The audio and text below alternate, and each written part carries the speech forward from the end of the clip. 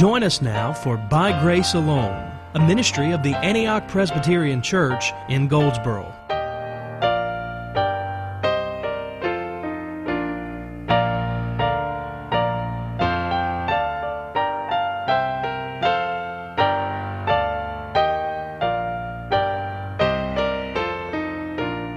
And now, Pastor Kelley Buffaloe.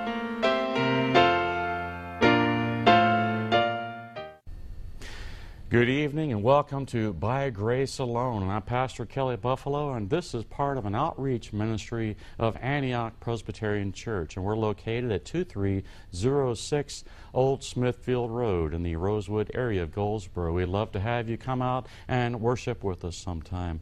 So let's go ahead and go to the Word of God. We are in the Epistle to the Romans as we proceed in our study. We're looking at Romans chapter 10, verses 14 through 21. And the message this evening is called Gospel Preaching. Gospel Preaching. So let's go to the Word here. Romans chapter 10, beginning at verse 14. How then will they call on him in whom they have not believed? And how are they to believe in him in whom they have never heard? And how are they to hear without someone preaching? And how are they to preach unless they are sent? As it is written, how beautiful are the feet of those who preach the good news. And we'll stop right there at this time and let's pray. Father, we thank you for thy holy word. Father, we do thank you for the preaching of the gospel, Lord, the preaching of the good news of Jesus Christ. And Father, we pray, open our hearts and our eyes. And Lord, grant us understanding, Lord, by your Holy Spirit. We ask in Jesus' name. Amen. Now, we don't often consider really how wonderful, how blessed we really are in our nation today that we have access, we have the opportunity to go and hear the preaching of the gospel, to hear the Word of God declared week by week here in our own nation. So often we have heard sermon after sermon after sermon, and people begin to grow tired perhaps of what they are hearing. Sometimes we hear very passionate and thunderous types of sermons, sometimes very energetic, sometimes very loud and really pushing that home, as far as the sermon itself.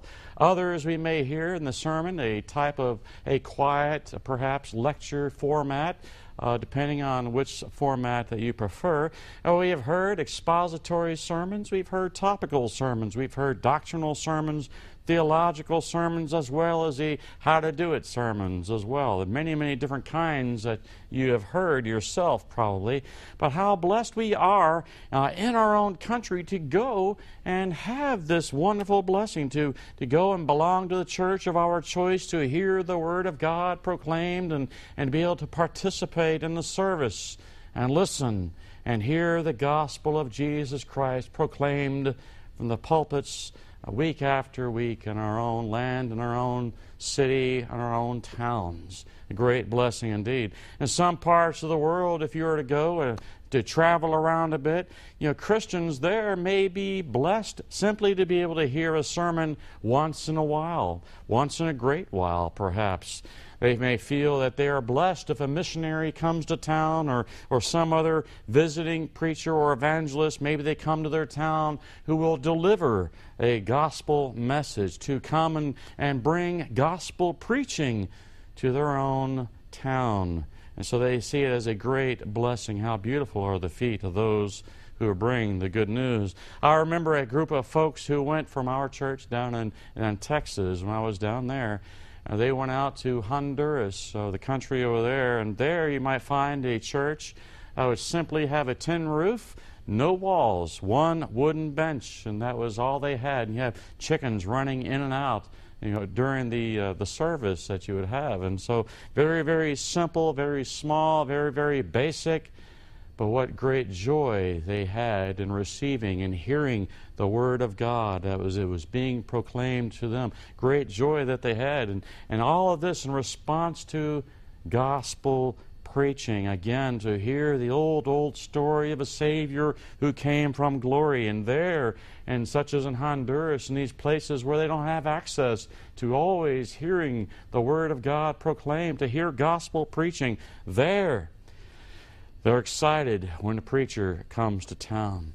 There, they will quietly listen because they don't want to miss one word that is being proclaimed to them. And they hear it with great attention and great joy as it is being proclaimed to them. There you will see many, many people coming to faith in Christ, doing so, responding to gospel preaching. Very, very excited, and they receive it with great joy, great enthusiasm, and joy unspeakable and full of glory, even though they may live in squalid poverty, though they may not know if they will have a meal prepared for them that night. They may not know when their next meal is coming from. They'll know when they're going to have it and how they're going to get it. They may go hungry that day.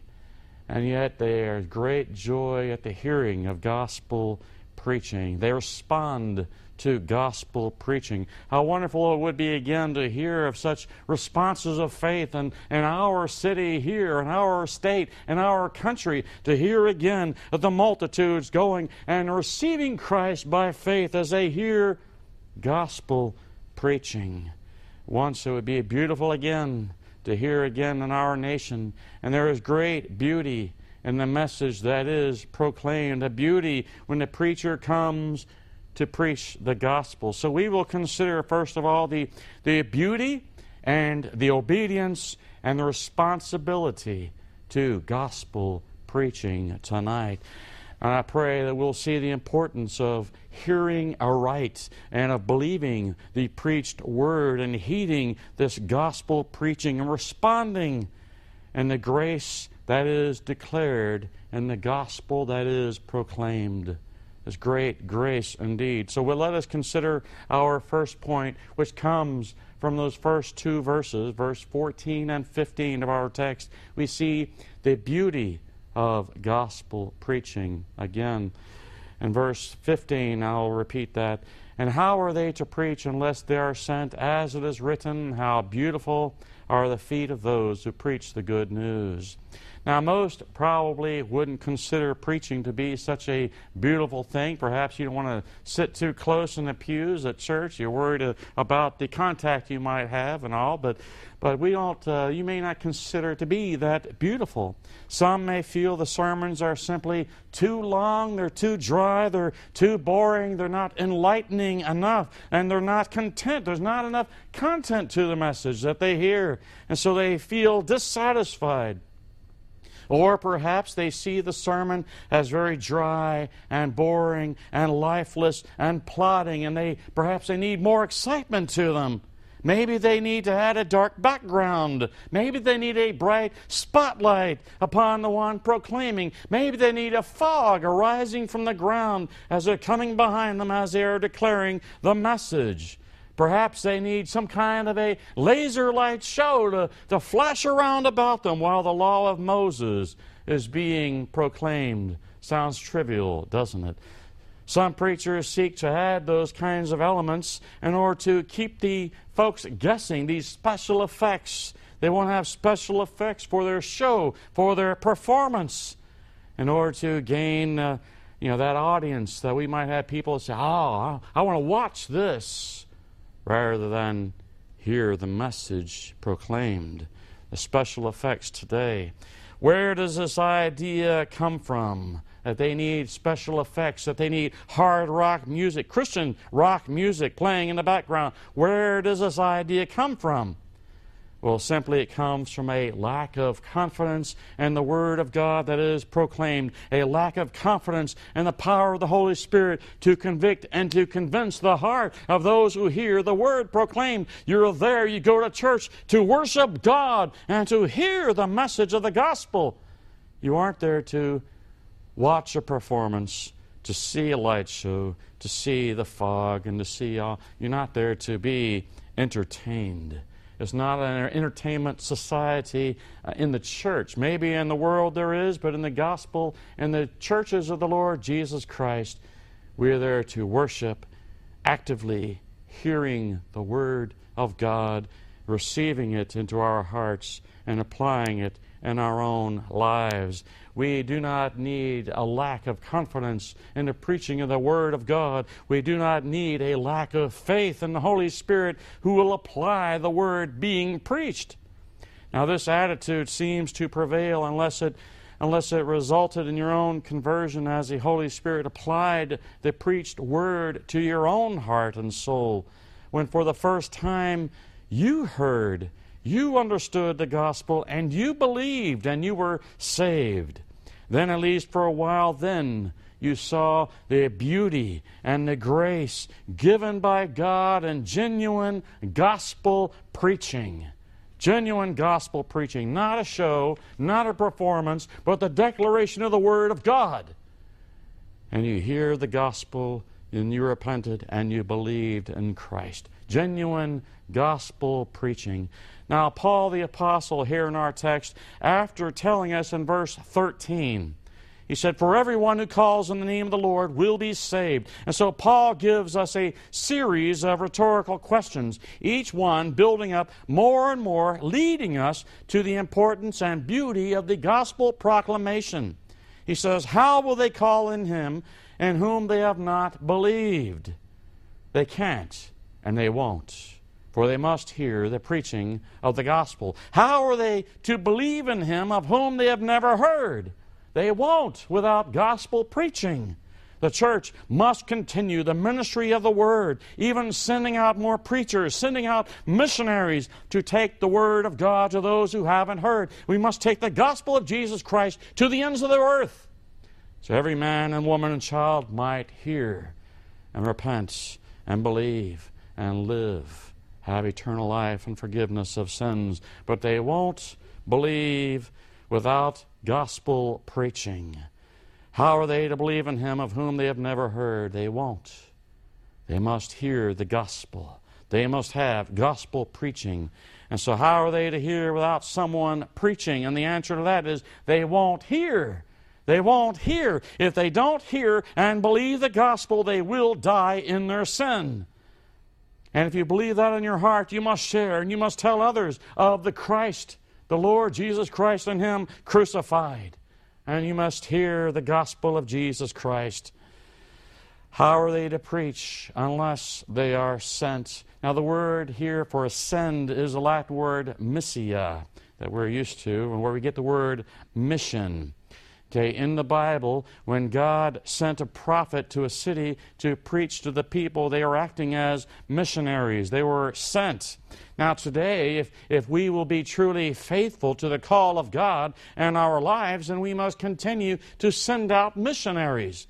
Okay, we must send out missionaries with the gospel of Jesus Christ, whether we ourselves are to go. If you're called to go as a missionary, and if you're unable to go, then you support those who can go, or those who have gone already. We must support the missionaries, those who take the Word of God, those who take the gospel to those who have not yet heard.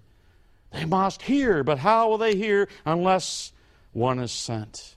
They must hear the Word of God, and they must believe upon the Lord Jesus Christ. And then as the preachers of the gospel are sent forth, whether here at home or abroad, wherever they may be, wherever this gospel of the kingdom goes forth, okay, then Paul quotes from Isaiah 52, verse 7, and he says, "How beautiful are the feet of those who preach good news."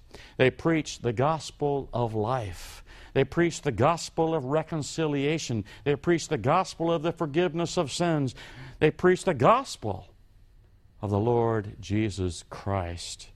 Beautiful feet bearing good news for the sinners, bearing the good news of the Christ who came to save sinners. Now understand, in the 5th century, there was a great battle. This was the battle on the Marathon Plain. There was a war between the Greeks and the Persians, and there was a certain man, his name was Phidippides, and he was summoned to be a runner, and he was to take the messages from the battlefield back to the city of Athens. And so he ran the entire 26 miles, which is why we call them marathons today.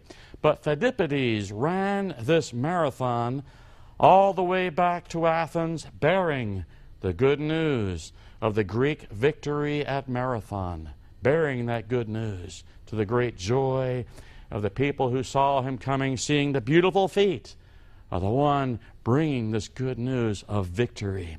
Likewise, the preachers of the gospel have the same beautiful feet, bringing the good news of victory. Victory in Jesus. Good news, beautiful feet indeed. How do you view the preachers of the gospel? How do you view the preaching of the gospel? Do you receive it with joy, or do you receive it with boredom? Certainly, not all will rejoice at the preaching of the word, much less will they all embrace it. Leading to our second point. Look at verses 16 through 18. Again, here we see the obedience to gospel preaching. 16 through 18. But they have not all